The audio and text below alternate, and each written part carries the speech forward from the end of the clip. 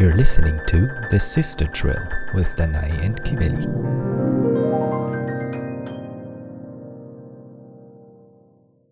Hello and welcome back to a new episode of The Sister Drill. I'm Danae. And I'm Kiveli.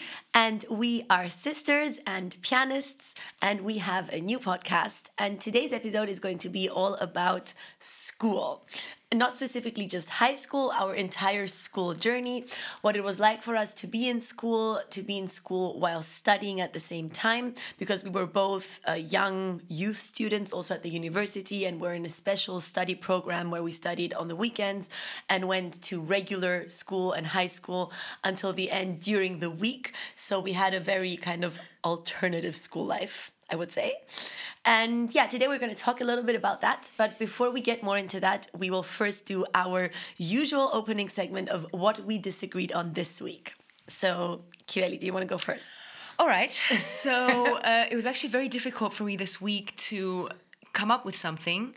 But what I did come up with one thing, which is we were actually having a conversation about when we are recording this podcast, what we're going to do when we're traveling and how we're going to record it while we're traveling. So we were talking about what equipment we need and what equipment makes sense to buy, what price range, what quality. And very many times when we speak about these type of things, I'm more on the side of let's immediately buy something good because it's going to last, it's going to be high quality from the beginning.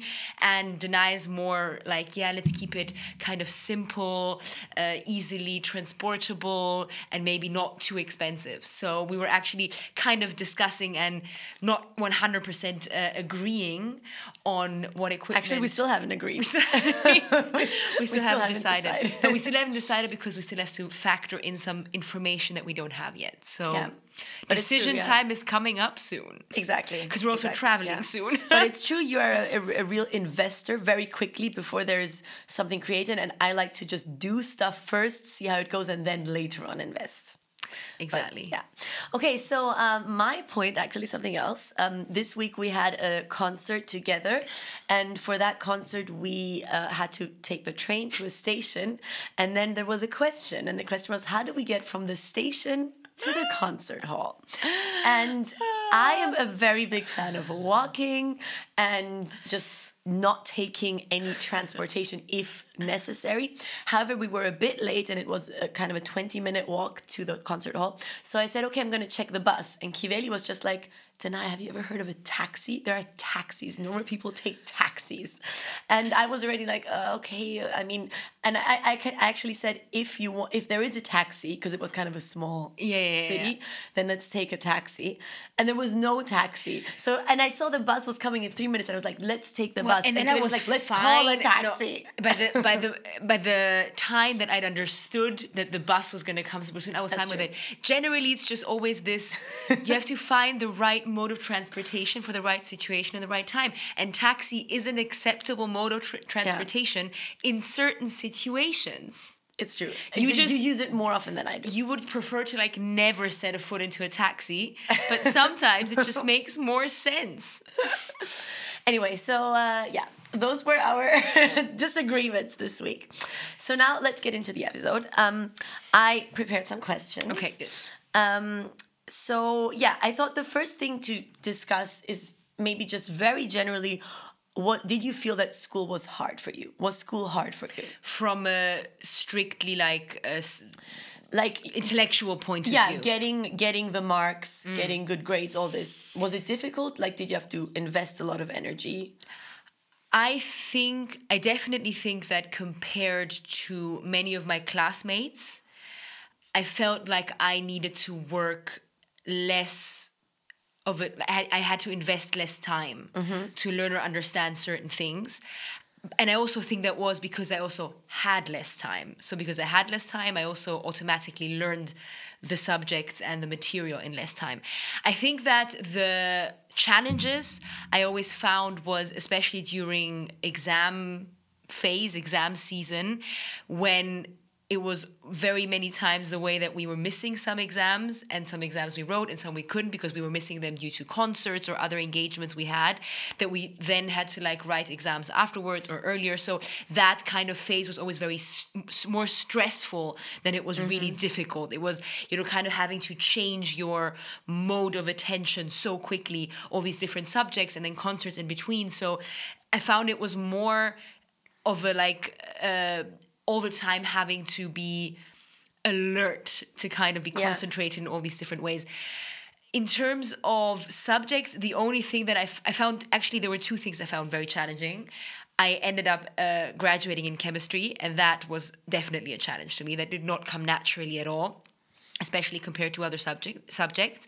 And in the beginning of going to school, like first 4 or 5 grades, where there is more of an emphasis put on not making small mistakes, like maybe not spelling a word in the wrong way, or maybe not making like a little mistake, a mathematical mistake. It's more kind of, these either right or wrong type of situations. I found that much harder because I always tended to make small mistakes out of maybe a slip of attention or something like that. And later on in school, where it was more about the big thinking about how to approach a certain problem, or maybe interpretations of great literature, things like that, that came much easier to me, where it wasn't like right or wrong in terms of these small things. Even like when mathematics was less about, solve this exact equation, and it became more about how would you approach this problem. This is kind of like thought experiment that came much more naturally to me than these like small things. And when the calculator came in 7th grade,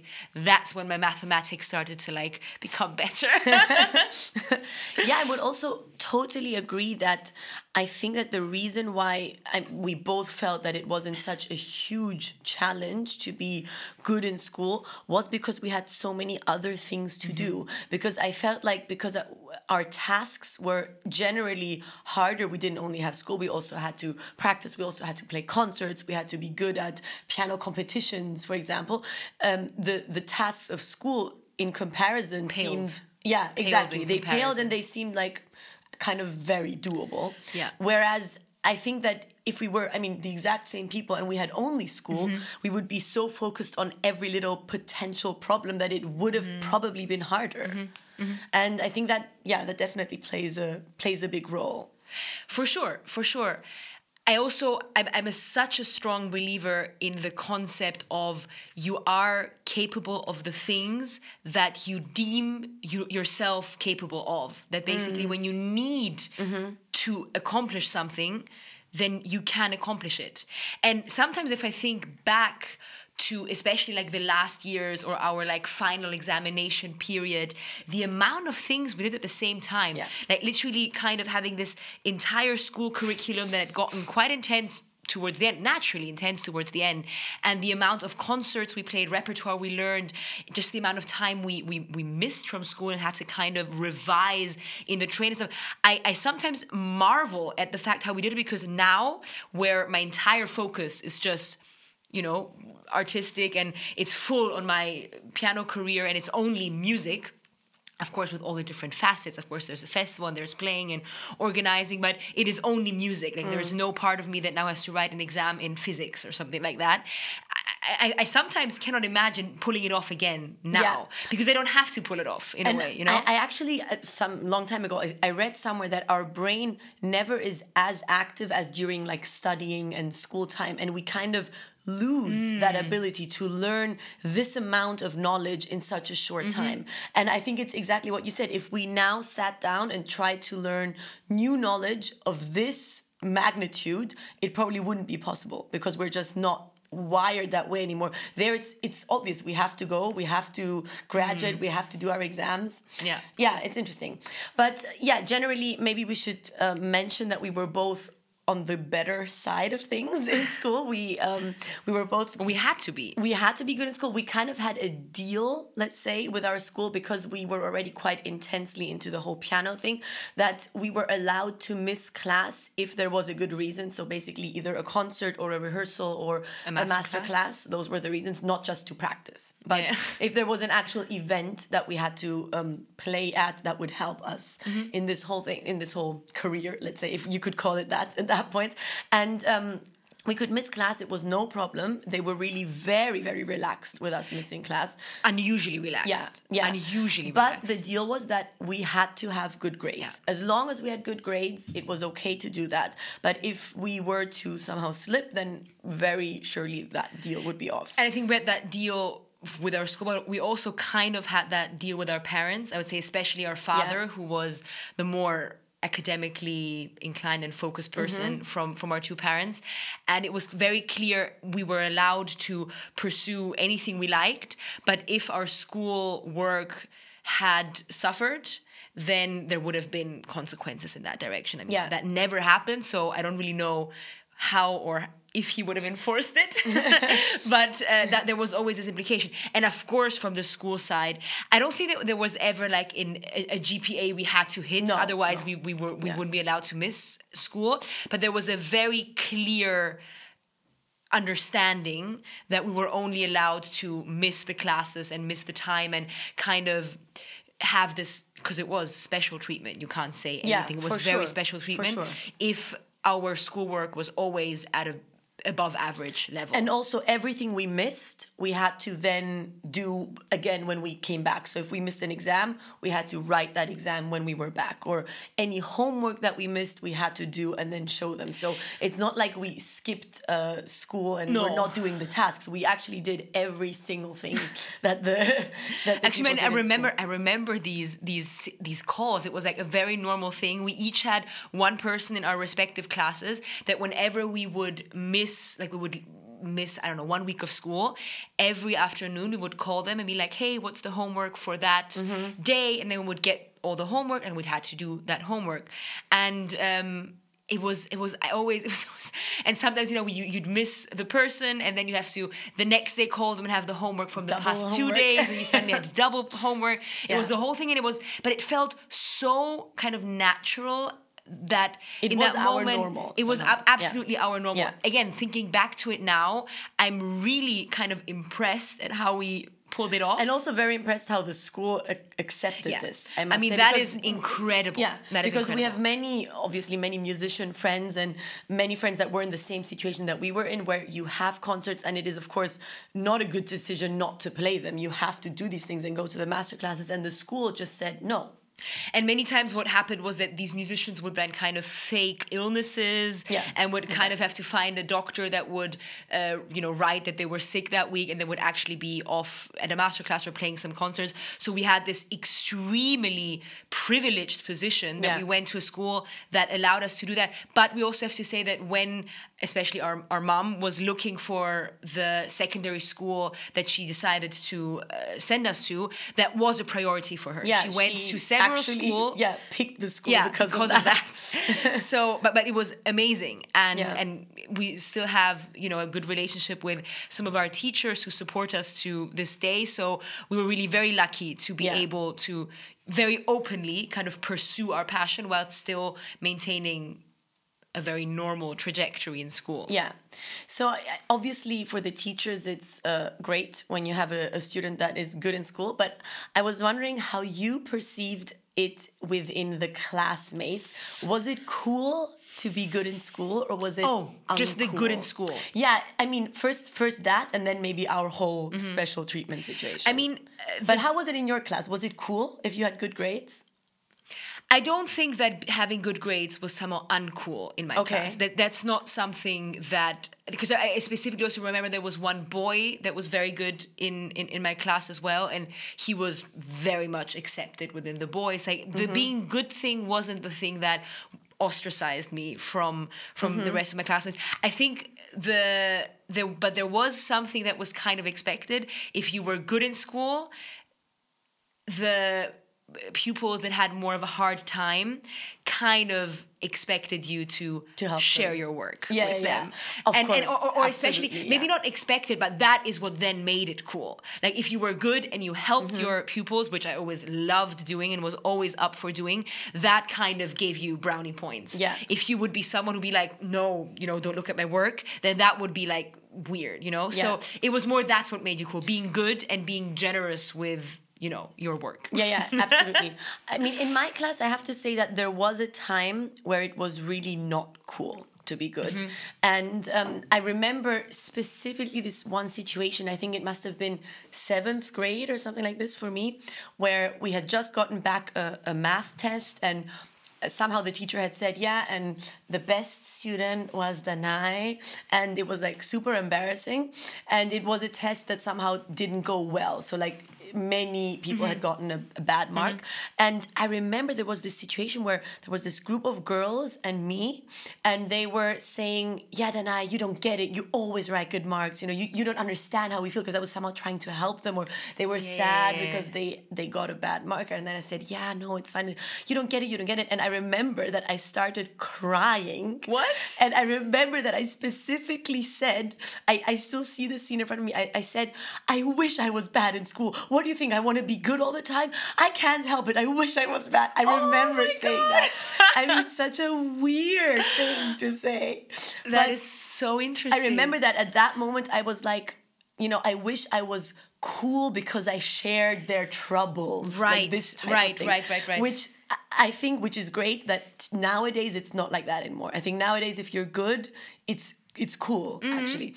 But just as you said, also for me, of course, I always helped people during tests, and I always threw around little papers with solutions. And of course, that made it good again if you were a helper. Because we also had someone in our class that was good and that was not a helper. Yeah, that didn't go down well. That did not go down well at all. But the only thing that I did realize is I was always someone, because although I was very good in school, but I was also sometimes nervous that maybe that was the exam I didn't write well or something like that. So many times after an exam, I would kind of have this compulsion to discuss results with fellow students. No-go.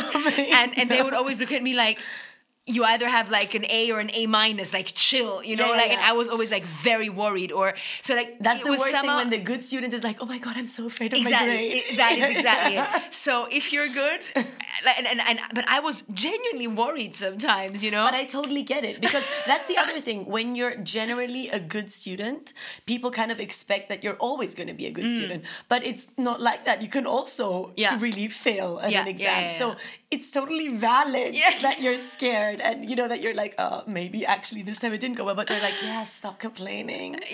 So you kind of don't have the right to be worried when you're good in school. Exactly, which is a bit, it's a bit annoying. And then of course for us there was this whole special treatment situation. So how was that for you with the other pupils? That was definitely, I would say, a love-hate relationship type thing. Obviously, because let me like try to unpack it. First of all, I have to say that I probably also didn't do myself any favors, because unlike you, I was always a very kind of dominant personality in the classroom. Not, I say, just because this is who I am. First of all, I am like a very extroverted, talkative, open, loud person. So it was just also kind of what my nature is. However, it was what my nature was before, you know, kind of going through the period of reflecting on myself and understanding maybe what aspects of that over the board personality were also an act, kind of, you know. So it was kind of even more amplified than my already very extroverted nature.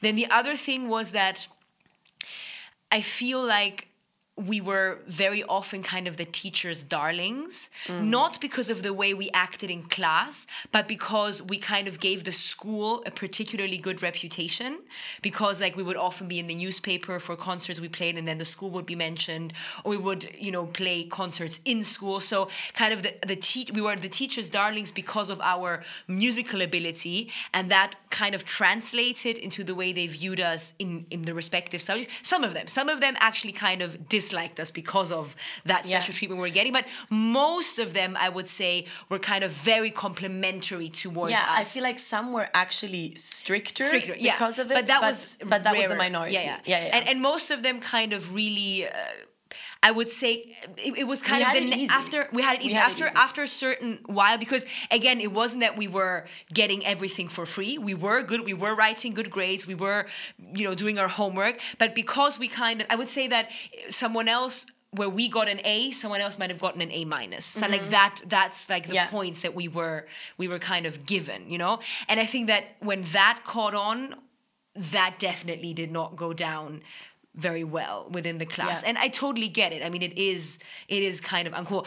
And when I figured that out quite late, especially like the fact that it was that way, what I started doing is I really tried to use this privileged position to help those in the class that I noticed were actually being unfairly treated to the other direction, like kind of people that had been rule breakers or more rebellious up until then, and then in the last few years really tried to pull themselves together to graduate well, and the teachers were just not giving them that second chance. So I would try to kind of leverage my position to, in a way, equalize that. But generally I have to say that the fact that I had the special treatment from the teacher, and understandably so, was definitely also a point of contention. Yeah. And in my class, it was definitely a thing. There was even a nickname for me, which was plus plus kid, which basically means plus child. And it basically just meant, you're good at everything. Everyone sees you as being good at everything. You're this golden child. And it all was really, the highlight was this one newspaper article, I don't know if you remember it, that was titled Wunschkinder, which basically means oh my god, I don't remember. Wish. What does it mean? Like Wunschkinder, like kids you wish for. Kids you wish for, and it was you and me on the picture. It was a big article in the newspaper of our city that we lived in, and it said kids that you wish for. It was like very central. Everyone had somehow seen it that morning because I guess their parents were reading the newspaper, and they came to school and everyone was telling me, oh, hey, kid you wish for. Hey, kid you wish for. And some kids had even told me, and I mean, that's so horrible that their parents were like, see, look at what Danae does. This is what is great. This is what you should be doing. I mean, the worst thing you could say. Of course. And of course, it was so embarrassing. I mean, that article was horrible. And then some teachers had even like taken it and like were proudly displaying it. It was just going downhill from there.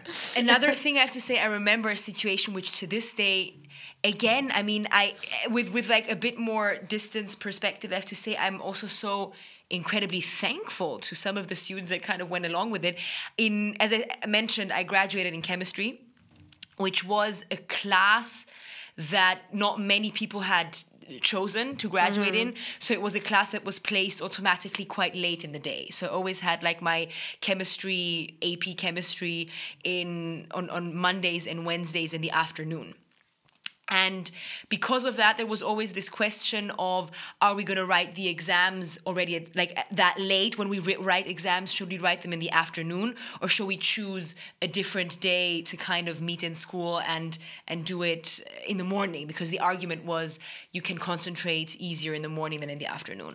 So because all the days that were kind of possible to do that, like there were like some hours that were free for one person with the other person, but because I for some reason would always miss I had concerts on the days that came into question, what ended up happening is that twice within this year of having AP chemistry, everyone had to come to school on Saturday and write the exam on Saturday. And I would like to say that I told the teacher, like, I'm fine writing it by myself. I don't, not everyone has to accommodate me to come and write the exam. And he kind of, put it to a vote. And the pupil, they said, he kind of asked the pupils, would you rather write it then or on Saturday? And they said, no, we will write it on Saturday. And I remember everyone that came to school that morning for the exam, they were like, so we're now in school on a Saturday. How are you doing, Kiveli? And I'm like, I'm so sorry, And so, there were all kinds of situations where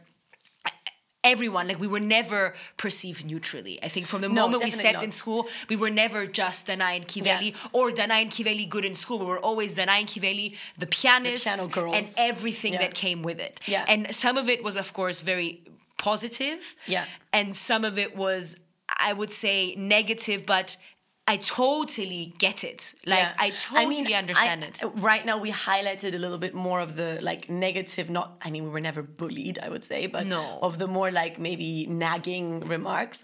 But generally, when I look back at my school experience, I do think that as a total, my friends and the students were very supportive of me, generally. For me, personally, I feel like, I definitely had like a lot of friends. I didn't feel alone. And especially as the years progressed, especially towards the end, if I think of the last 3-4 years of high school, it was, I mean, oh no, high school is only 3 years, right? 4 years. But, High school 4 is years. 4 Okay, years, I think, so yeah. then if I think of high school, then I must say that I feel like they were very cool with it. And everything about it. I mean, when I think of what they wrote in my yearbook, it was all like, Danae is graduating with the best grades and with the highest amount of hours missed, from being in schools and things like that. And they were very nice. And I think a big part of it is how we handled it also, because I think we were both very consciously trying to not be, cocky about it, or to not be, feel like we're something special. I remember always thinking to myself, really trying to be as normal as possible and as super humble as possible. Why are you laughing? I'm laughing because you're like very elegantly put like, we did it. And I'm like thinking to myself, I'm not sure if I did that very well. Well, for me, I must say that I think that in the end, this is really what it came down to. And that's also what many people told me, that I never talked about my concerts. I never talked about my whatever accomplishments or competitions. I was always trying to be just a schoolgirl when in school. To be honest,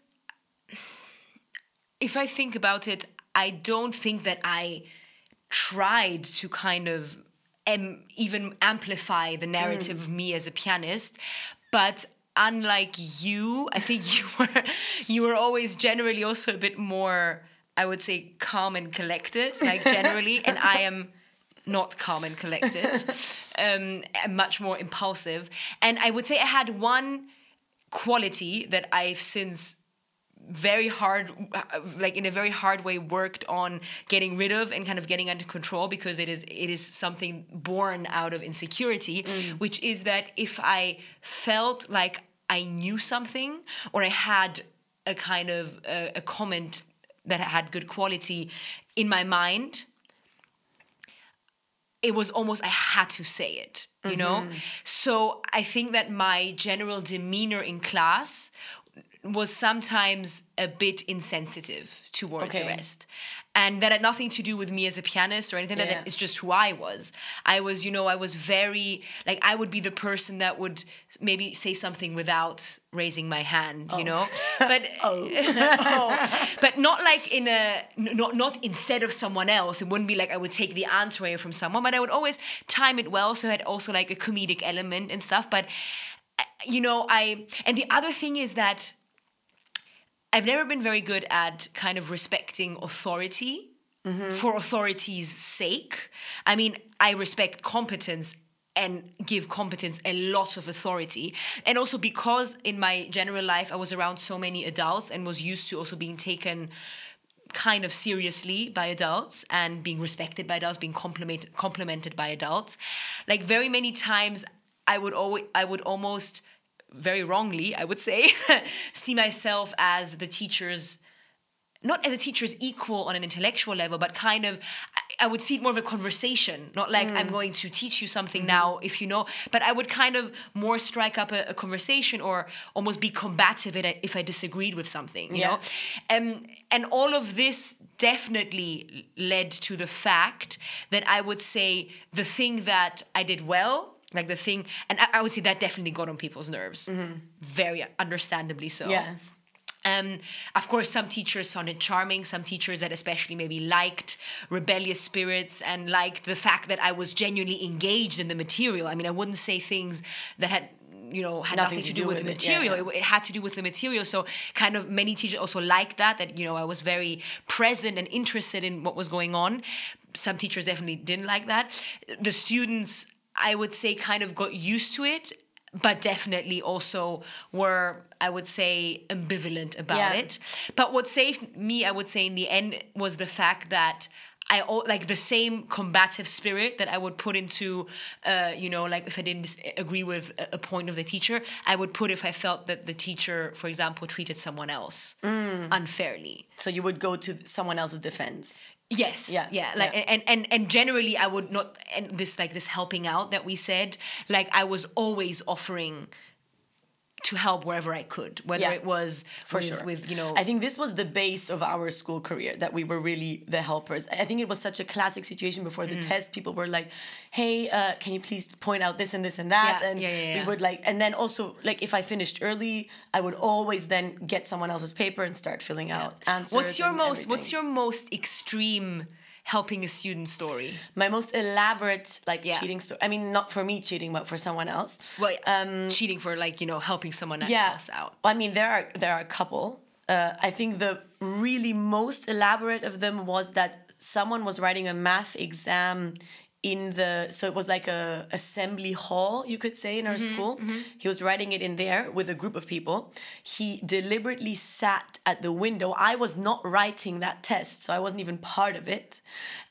He sat at the window, took the test, threw it out of the window where I caught it. Then I filled out any answer that I could in within half an hour or something like this. Then I came into the assembly hall where they were writing a test, which is such a no-go to go into the assembly hall when they're writing a test. And somehow had this perfect excuse that I had to talk to the teacher at that time to tell him something that maybe I don't remember, but that I would be maybe missing class tomorrow, because I had a concert or something. And while going in, of course, left the paper there. And, wow. And that worked out, by the way. It happened. No one noticed. I mean, I don't know if someone noticed, but no one said anything, at least. That is really elaborate. Wow. That is incredible. I think that's the biggest one. Of course, there are all the classics of throwing things around. Of course. Yeah. Yeah. I don't know. What is your most elaborate? Not that extreme. I mean, but I also think that, because I obviously went to school 4 years after you, things got so much stricter. Yeah. Especially when smartphones became a thing.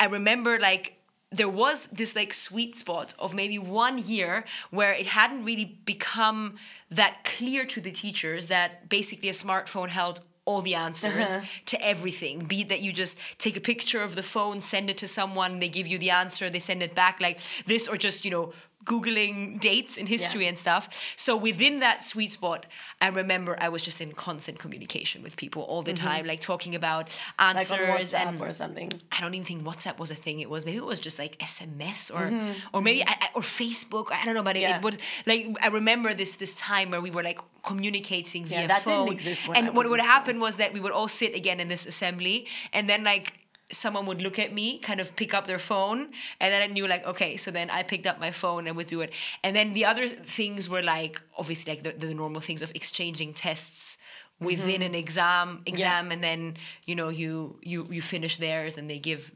yours, back. A super classic one for us was there was this one bathroom that you could use that was connected to the assembly hall. That's the only one you were allowed to go to. So I would go there, leave something there, then the next one would go pick it up. That was a very classic one.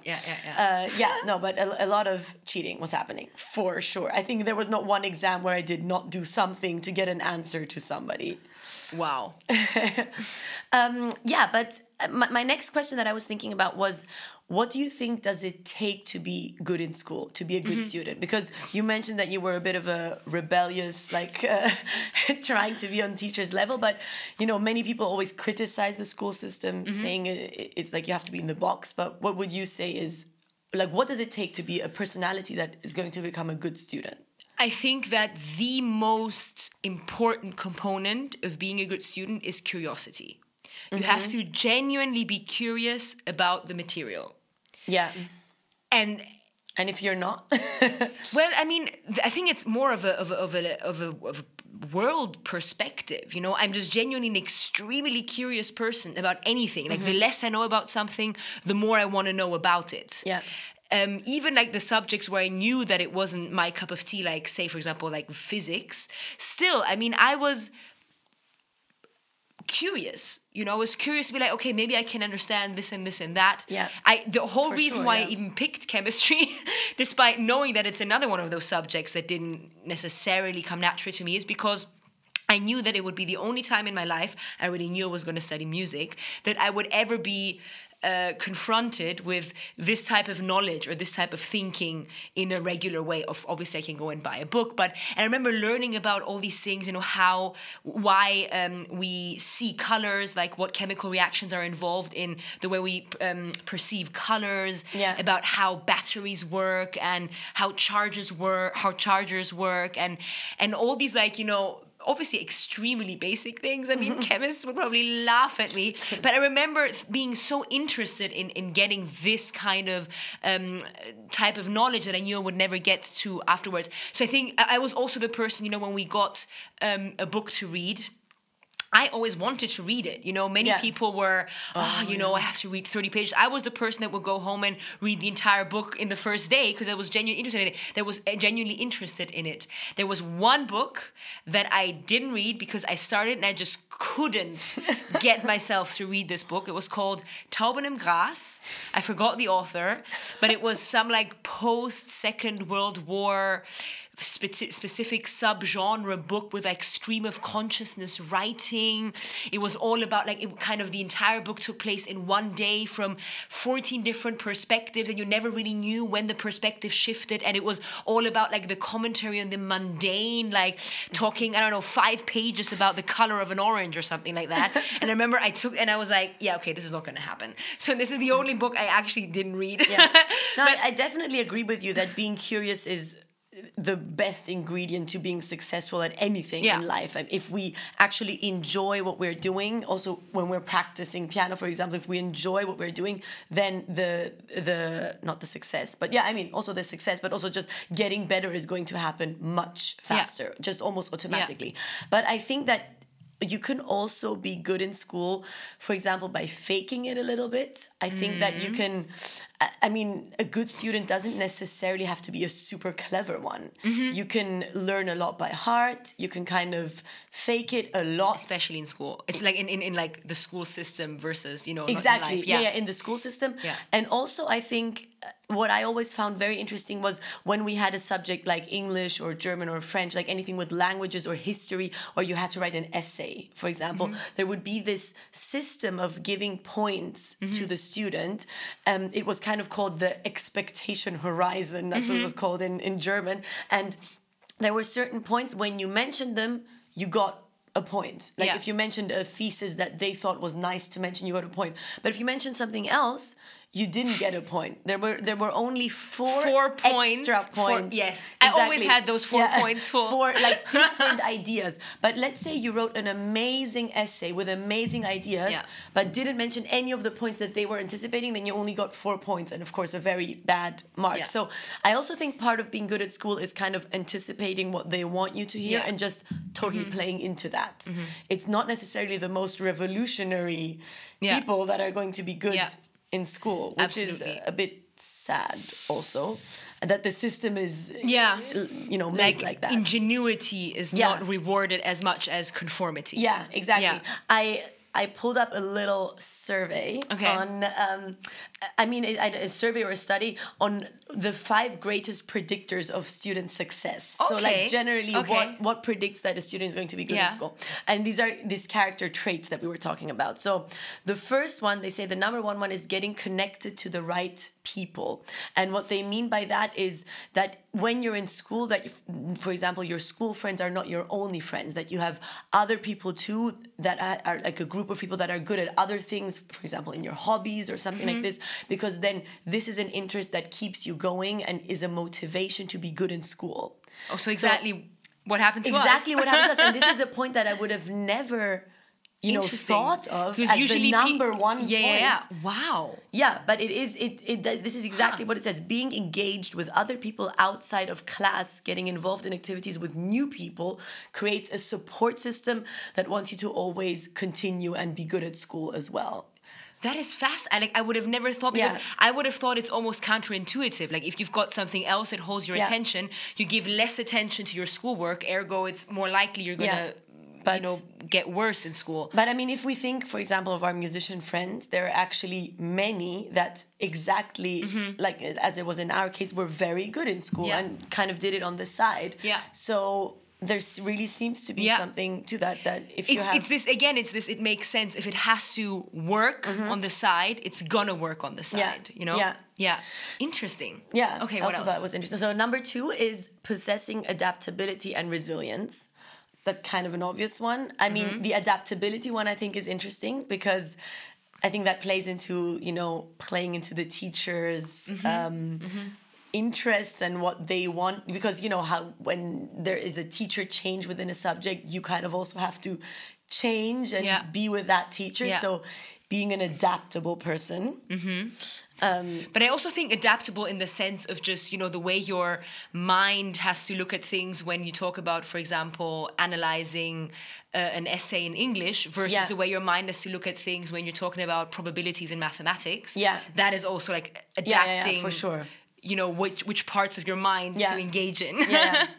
And then engage with. Number 3 point is developing high emotional intelligence. Yes. So, that I understand. Yeah. That is more that the is teacher's more what situation. I was saying with the teacher. Yeah. So, I think that's a clear one. And then the 4th one is that you have to target a clear outcome. And they have divided that into 3 possible outcomes, which are basically what motivates you. So the one outcome can be autonomy. The student works to create an autonomous future. So that's kind of obvious. The second one is that you believe in growing and improving, so that this thing that you're doing is helping you improve. And the third one is purpose, which I think is what you said with curiosity, that you feel like what you work on is meaningful. You're working towards a goal that is meaningful. And these are the main things that were mentioned for predicting students' success.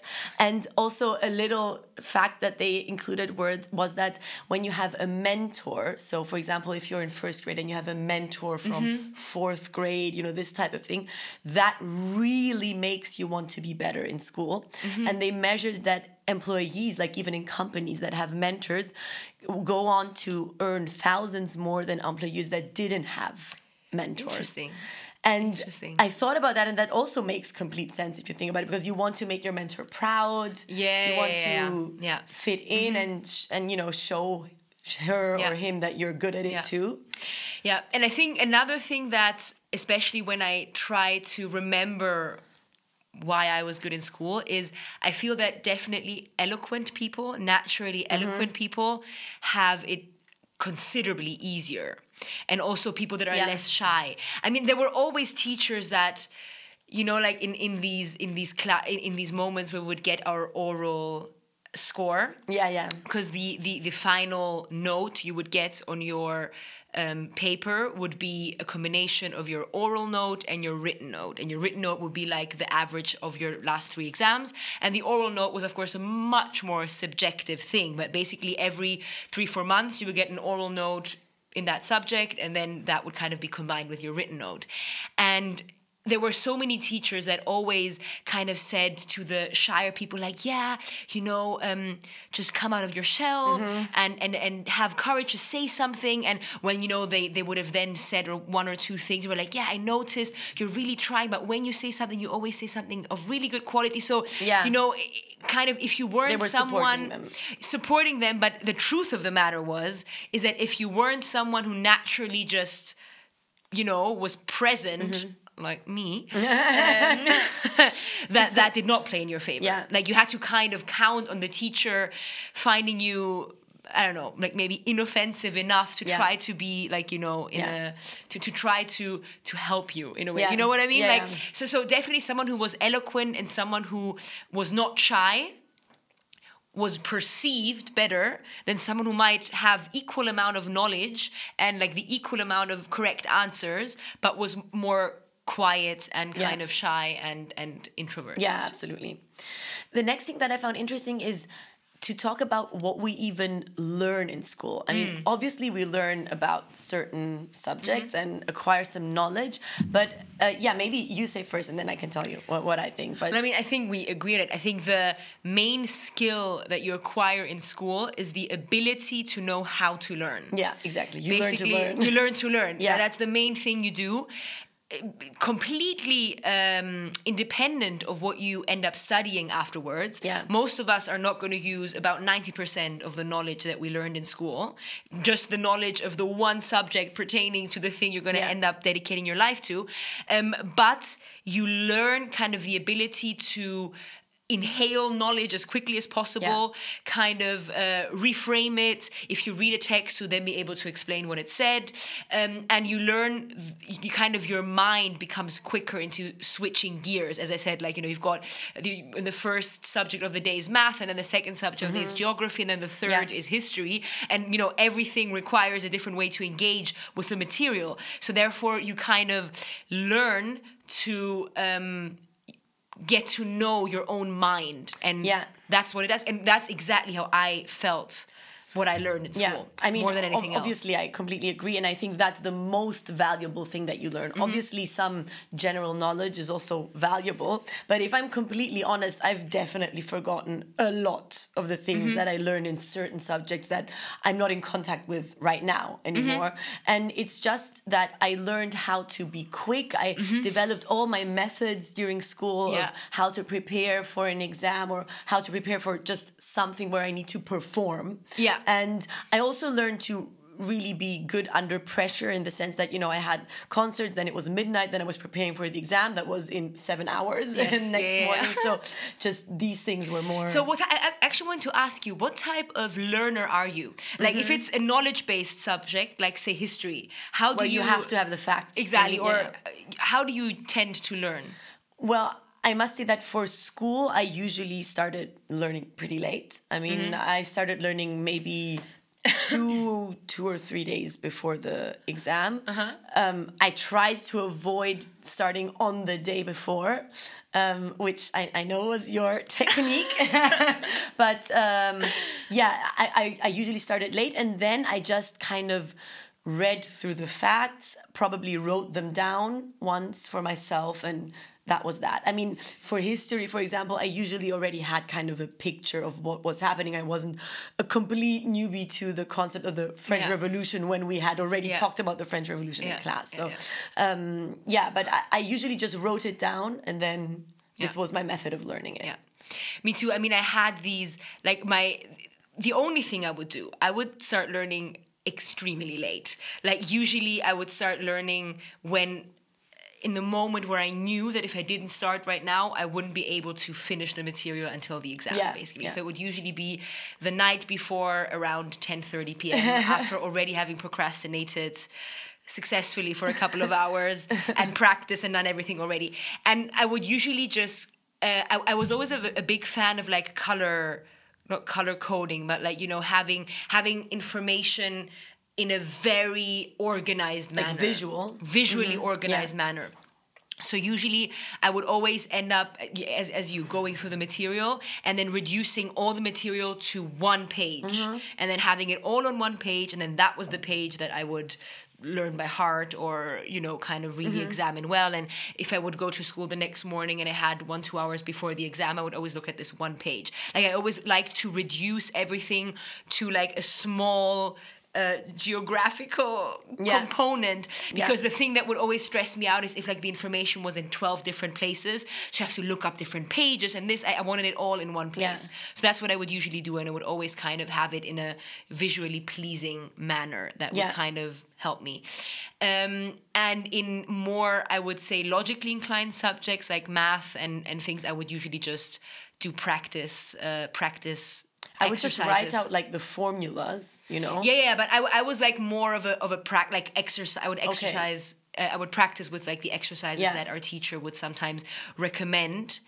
And if possible, also kind of reduce the knowledge to a more easily digestible format.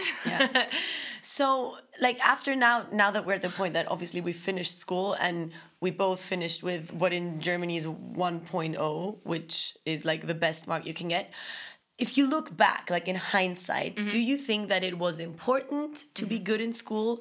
We both went into a job where it was completely not useful to us that we had good marks, because no one wanted to see them ever. We entered university with an entrance exam where we had to play the piano and were marked according to our ability. We didn't to even play. need to have graduated high school. So. I mean, in our lives up to now, at least, no one has ever asked us to see this graduation, and we haven't needed it ever. Yeah. I think it was incredibly important that we did it. And I would say the first reason is because of this learning how to learn.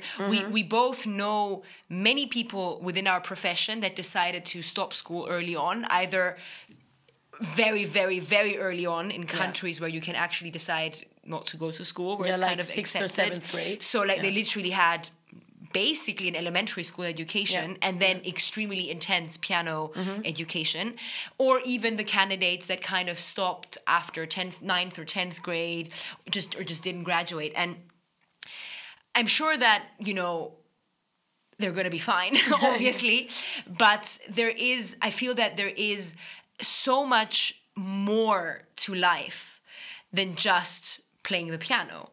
And you learn about, and you kind of have these first connections to these other topics in school, like all these other things that exist. And of course, that cultivates your other interests that then carry you through your life. Yeah.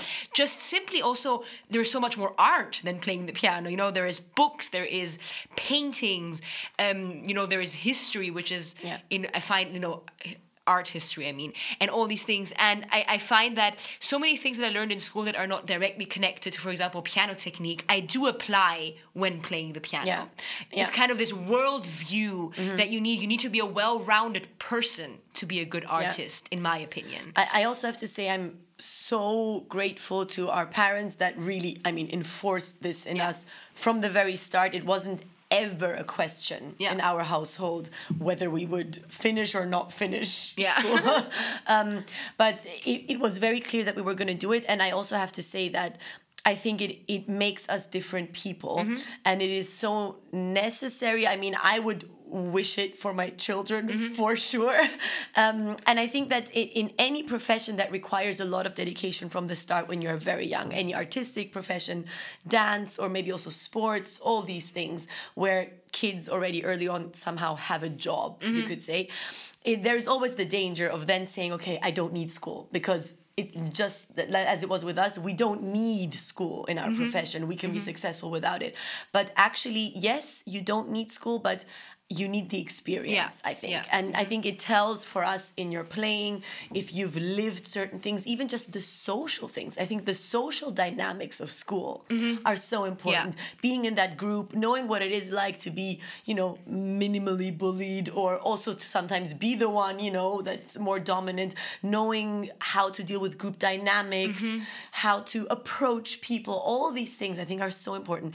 Now, if you ask me whether it's important to be good in school, I think that's a different subject. For us, somehow it was, but I think, especially if you've reached a certain grade, I must say personally, I don't think it's necessarily important, and it's not going to change your life, whether you're good or bad in school, especially if you're in an artistic profession where no one cares about your grades. I think just do it for the experience. That's important. Yeah. Of course, if you want to study law or medicine or psychology, you have to be good in school. But I don't think it, makes you a better person or a more interesting person. Obviously. But I do think that it gives you confidence to have been good in school. Generally, to be successful at something. Exactly. It gives you confidence. At least I know that when I finished school successfully, the way I had wanted to finish school, it gave me like this basic amount of, I can cope with anything that comes my way, in that situation. Yeah. Especially because I graduated with chemistry and I was like ecstatic that I managed that. I think one important thought, this is my personal opinion, I don't know, maybe people will disagree with me, but I believe that school should almost never be super hard. I think that a lot is the attitude with which you approach it. I agree so much. I know exactly what you mean. And as we said, because we had so many other things we were focusing on, the difficulty kind of paled.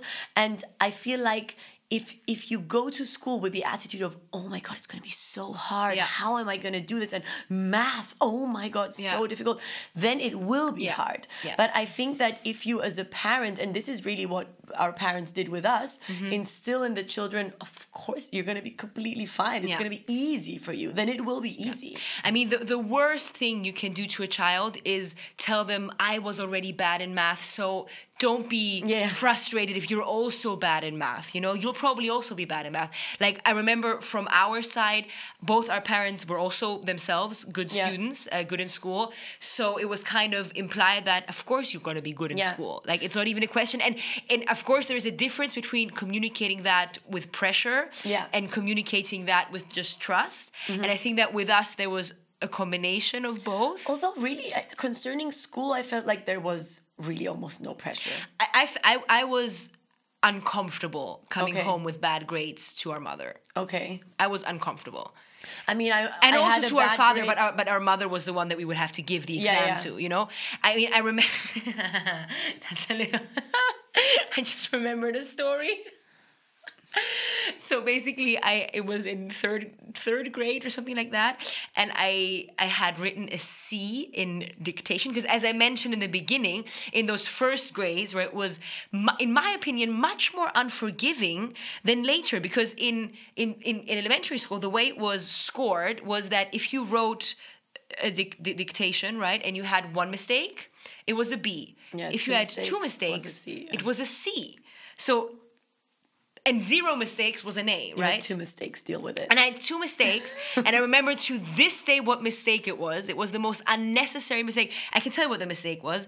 It was the German word for girl is Mädchen. And I don't even know how to say that in English, but in if you write kind of one word, you have to divide the syllables. Divide the syllables within the, like, to start the word in the next line, and there are certain rules in dividing them, right? So I divided it the wrong way. Instead of doing met and then hien, I wrote me and then tien. Fine. Well, but I didn't even have to divide it. I just divided it because I didn't want to miss the space. Anyway, I'm frustrated to this day. It doesn't matter. I wrote a C, and I remember I faked our mother's signature. Oh, really? You never because showed I was her? so scared. You never showed her? I'm not scared, but scared, yeah. So remember, I went home. I think you were scared without reason. Maybe. Because I remember the one bad grade that I wrote was in math, and that was a D. Yeah. And for me, it was the end of the world. I was crying, and she was just like... Yeah, but here is the difference, and maybe that's also kind of the way I approach school. She thought, like, our mother knew that you were kind of learning for school, you know? She kind of thought, you know, you're learning as much as you can, therefore if the situation came up where you wrote a bad grade, it kind of wasn't your fault. You did as much as you can. She never trusted that I did as much as I could. She always thought, I don't know why she thought, because I did learn for school. Yes, I didn't learn as much as you did. You were more last minute, maybe that's I was more last minute, but I usually brought home the same grades as you know? So, but she was always so skeptical of the way I worked. Because I worked differently. I was far more last minute and I think I also learned less than you did, actually.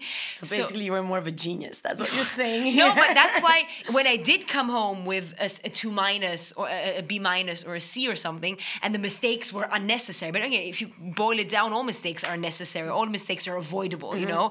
She would always come like, you know, if you would have learned more, you would have written a better grade. Okay, I see. So that's why I was always so reluctant to show my bad grade, you know, my bad grades. But I mean, I don't think anyone, neither our mom nor our father would have said, you know, oh, how dare you write a C? Or, you know, no, like but I remember that first. I think it was your own I think we put a lot of own pressure. Yes, probably on ourselves. But I just remember this scene. I'd gone up to our bathroom and I'd kind of I'd seen like her signature in another document, and I was there, and I was kind of, my idea was I was first going to do it with a pencil until I got it perfect, so I could like erase it again, and then I would overwrite it with a felt tip pen.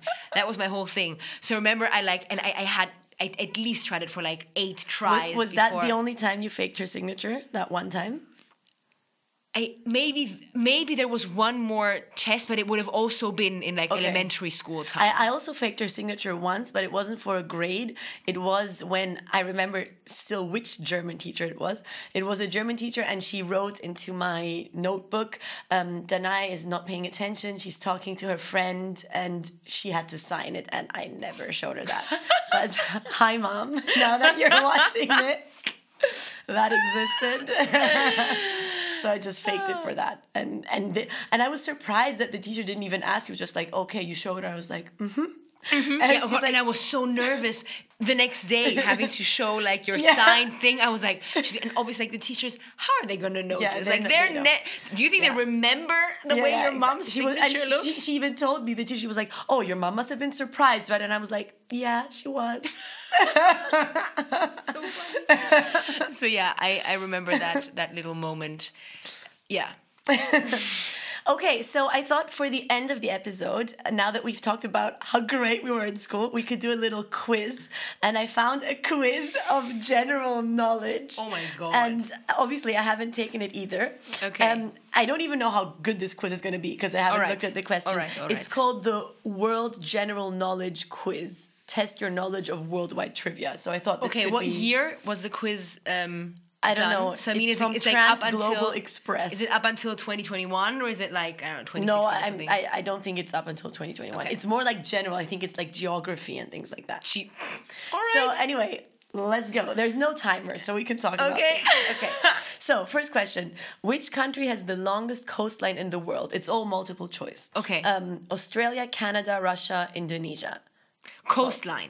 Well, Canada, right? I would say Canada. The longest coastline in the world. Australia has it all round. Canada. Yeah, but Canada's much, much bigger. It is much. Okay, I would also go with Canada. Okay, Canada? Okay, yes. Correct. We did it. Whew. What is the world's most populated country? China. China, USA, India, Russia, China. Yeah. Obvious answer. Obviously. Okay. What is the capital of the Philippines? Marawi. I don't know what Marawi is. Isn't it Manila? It's Manila, yeah. Yeah. Delhi, Jakarta. What's Marawi? Do you know where? Do you know Does like that how I exist? got? Marawi? What? Show me. No, I already Okay. got Manila. Do you know, by the way, how I remember it? Because there was this one big fight between Floyd Mayweather and Manny Pacquiao, and I think Manny Pacquiao was from the Philippines. From Manila. And wasn't it called like Manila something, Trilla Manila, something like that? So that's yeah. how I remembered it. Manila. Okay, we're doing well until now. Okay. The Great Barrier Reef is off the coast of which country? Well, Australia. Okay, that's an easy one. Okay. I didn't know that, but I'm just going to go ahead and say that's an easy one. I even swam in the Great Barrier Reef with sharks. Amazing. That's a different story. Amazing.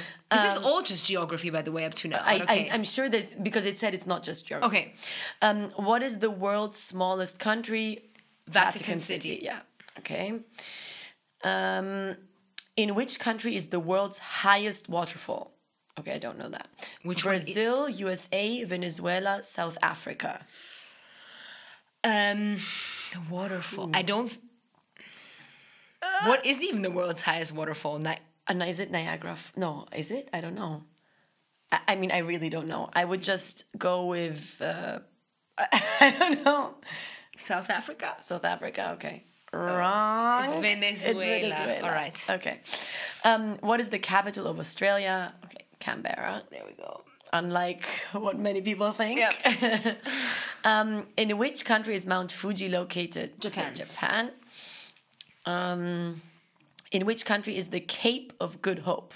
Okay, South Africa. Okay, I think these are easy Cape questions of Good up till Hope? now. Yeah, no, Cape Town. Oh, yeah. okay. You see, I didn't know. I wouldn't have known that. What country has the greatest number of active volcanoes? Italy, Indonesia, Japan, Philippines. Maybe Japan. Japan?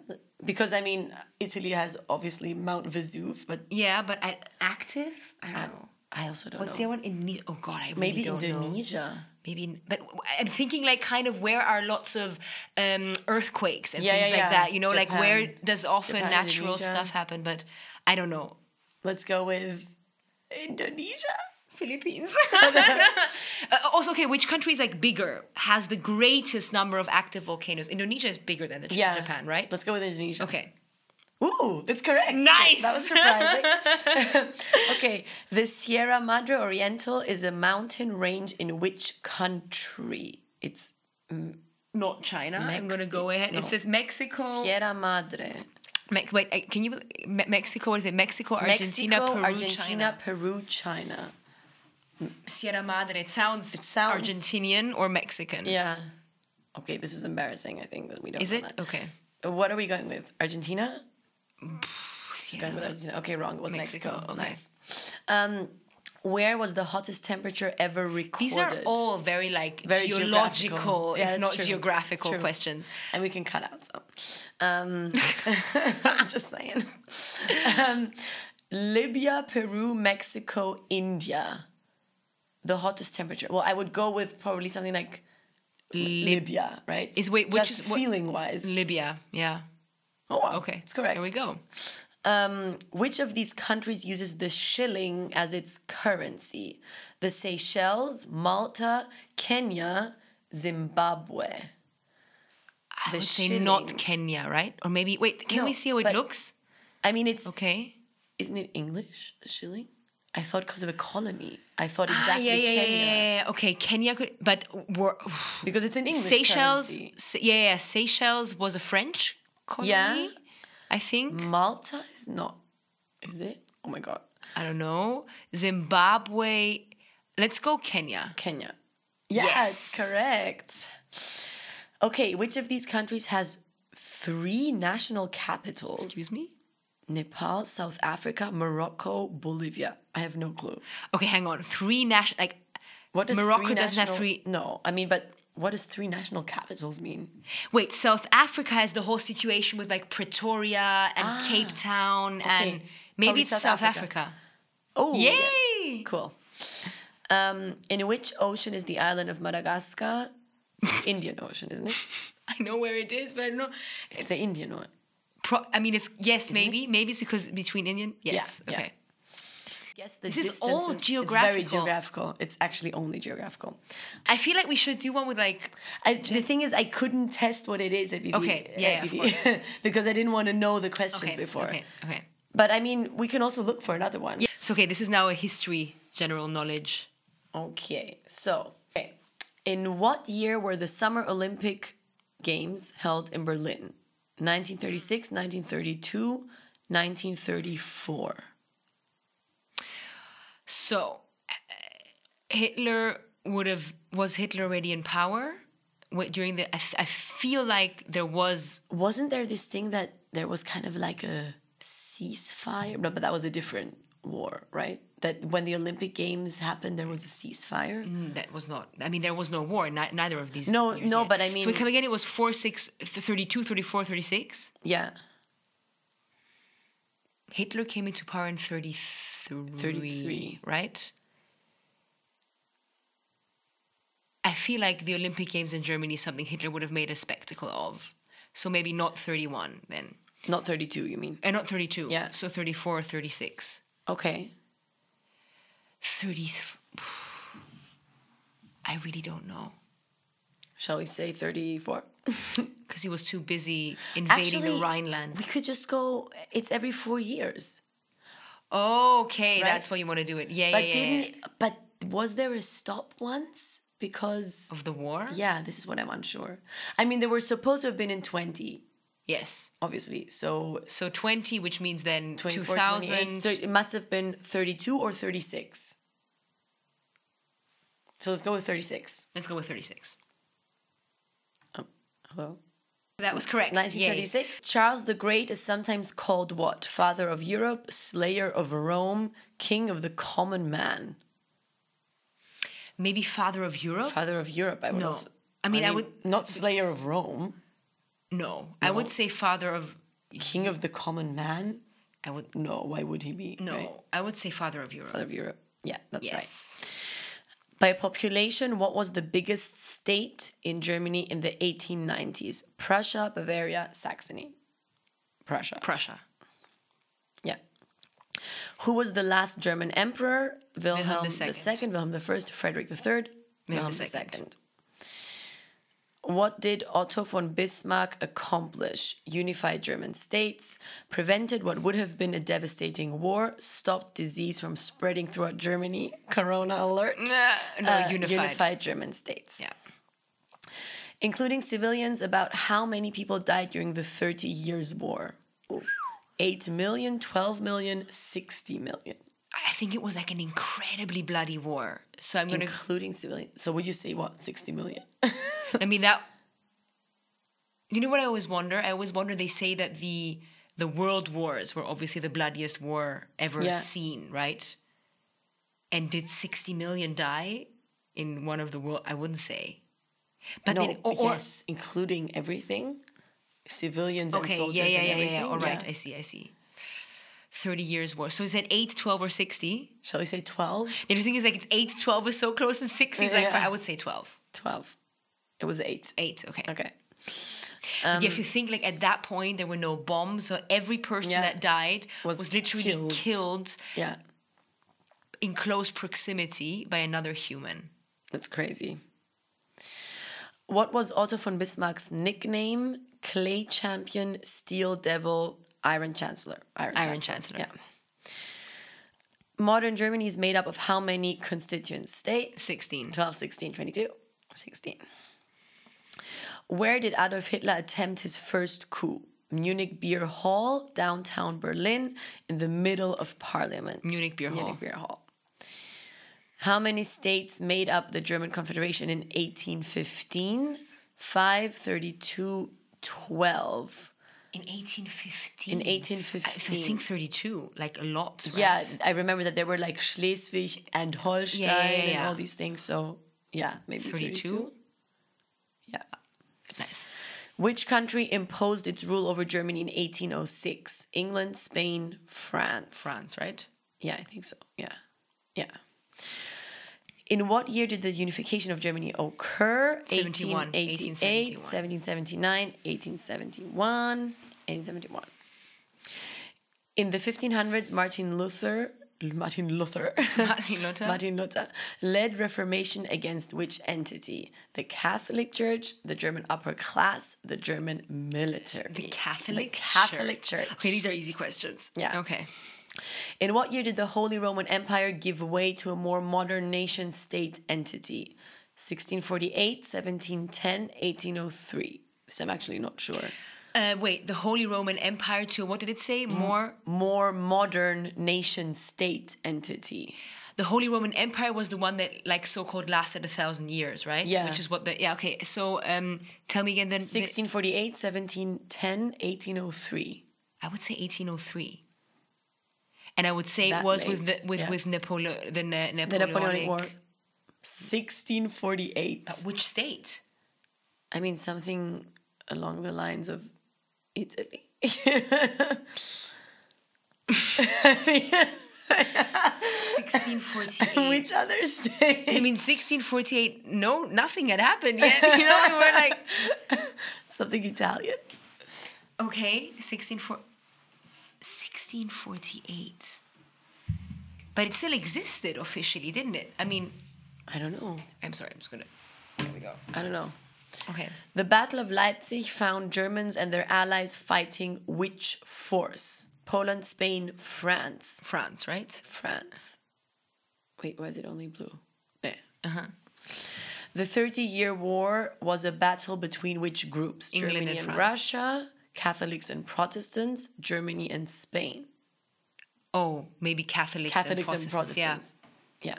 Yeah. What event caused the end of the German Empire? World War I, invasion by Napoleon, the 7 Weeks' War. World War Well, One. Yeah. World War One. This is when it stopped existing. Yeah. What event contributed greatly to the rise of Nazism in Germany? The Great Depression, the German Revolution, the Napoleonic Wars. The Great Depression. The Great Depression. Yeah. How long did the Weimar Republic last? 14 weeks, 14 months, 14 years. 14 years. Who built the Berlin Wall? East Germany, West Germany, the Allies. East Germany. East Germany. For how many years did the Berlin Wall stand? 28 years, 34 years, 42 years. Well, when was it built? 60 something, right? So that means... Was it built in 60 something or was it built in... No, it was built in 60 something, yeah, right? Exactly. So 24 years, right? Yeah, 89. Or wait. 28, yeah. Sorry, but the 21, okay. yeah. 28 years, yeah. How effective was the Berlin Wall in restricting East Germans from escaping the country? It stopped only the old and frail. It was very effective. It was just a powerful symbol. It was very effective. It was very effective. Stop the old and frail. In what year was the so-called March Revolution? 1788, 1848, 1878. 1848. Yeah. So these were our questions.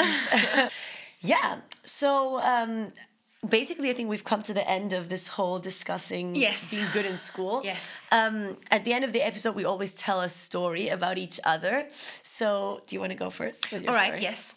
So the story that came to my mind is actually a very touching story because when I was 15, I think I was 15, so maybe it was around 10th grade, I had to have surgery on my foot.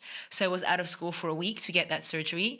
And it was also right around the time where like the biggest topic in mathematics was introduced that would then later become the main thing. Analysis, it's called in German. I'm not sure how you would call it. Analysis? Who knows? Analytical mathematics, I don't know. and it's like, everything with the function and the graphs and all these things. And it was kind of the start of that big topic. And I had missed these very crucial lessons of the start.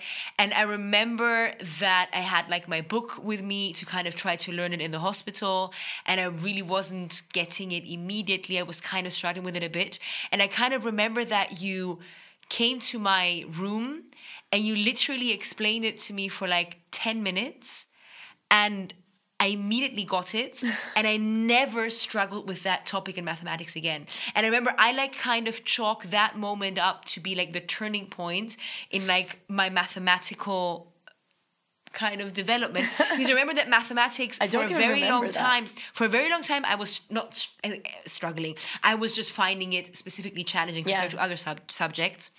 And from one point onwards, namely from that point onwards, mathematics became very easy to me. I remember that it really wasn't a subject I struggled with at all from that point onwards. And the entire like last stretch of mathematics, the last 3 years, came quite easy to me because most of it was based on this analysis system kind of, which once you got it was very repetitive and easy, Yeah. So, and I remember you just explained it to me and I immediately got it. It was like all these correlations, like in this function, this point is this point in the other function of the graph and blah, blah. So it was, and I kind of remember it and I don't know, it's always a very fond memory. Oh, that's cute. My story is actually also a very sweet one. And I don't know if you remember it, but it was on the day of my like A-levels exam that I was writing in French, which is probably the one I was most nervous about because I had my main A-levels in English and in French, and English we always were speaking anyway. We grew up speaking English, so French was really the harder one for me. And I was definitely a bit nervous, and also I had, in that period of time, I had many concerts because I was doing this tour through the area that we were, I mean, not the area, through the like state that we were living in. And I was like pretty busy with the piano. And then I remember I didn't really sleep a lot and I was nervous. And I told you the night before, like, yeah, I have French tomorrow and everything. And I remember waking up and feeling a bit like, and then I think I got up earlier because maybe we started writing earlier, or for some reason you were not awake, but you had left a note on my plate. Do you remember? Really? No. You had left a note and it said something like, you're gonna rock it and you're the best, and you had like unpacked a little French sentence which went along the lines of bonne chance or something like this. Really advanced. Did you use it in your exam, the bonne chance? But it was so cute, and I remember feeling so happy and confident, and I took that note with me. Oh my god, that's so nice. Like, I forgot that I did that. And, like, I was feeling good about myself. Nice. Oh, I'm so happy. So we have two very cute stories today. All right. So in the next episode, next Saturday. We will have, again, I think a bit of a more personal topic. We're going to be talking about our fights, basically, how we used to fight, how we've changed in that, like kind of also our strategy now, how we fight, or maybe now we don't fight anymore, we more argue or we discuss things. So the next episode is going to be all about our biggest fights.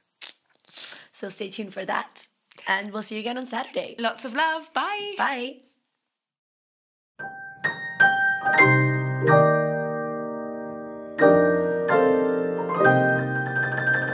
You're listening to The Sister Drill with Danae and Kiveli.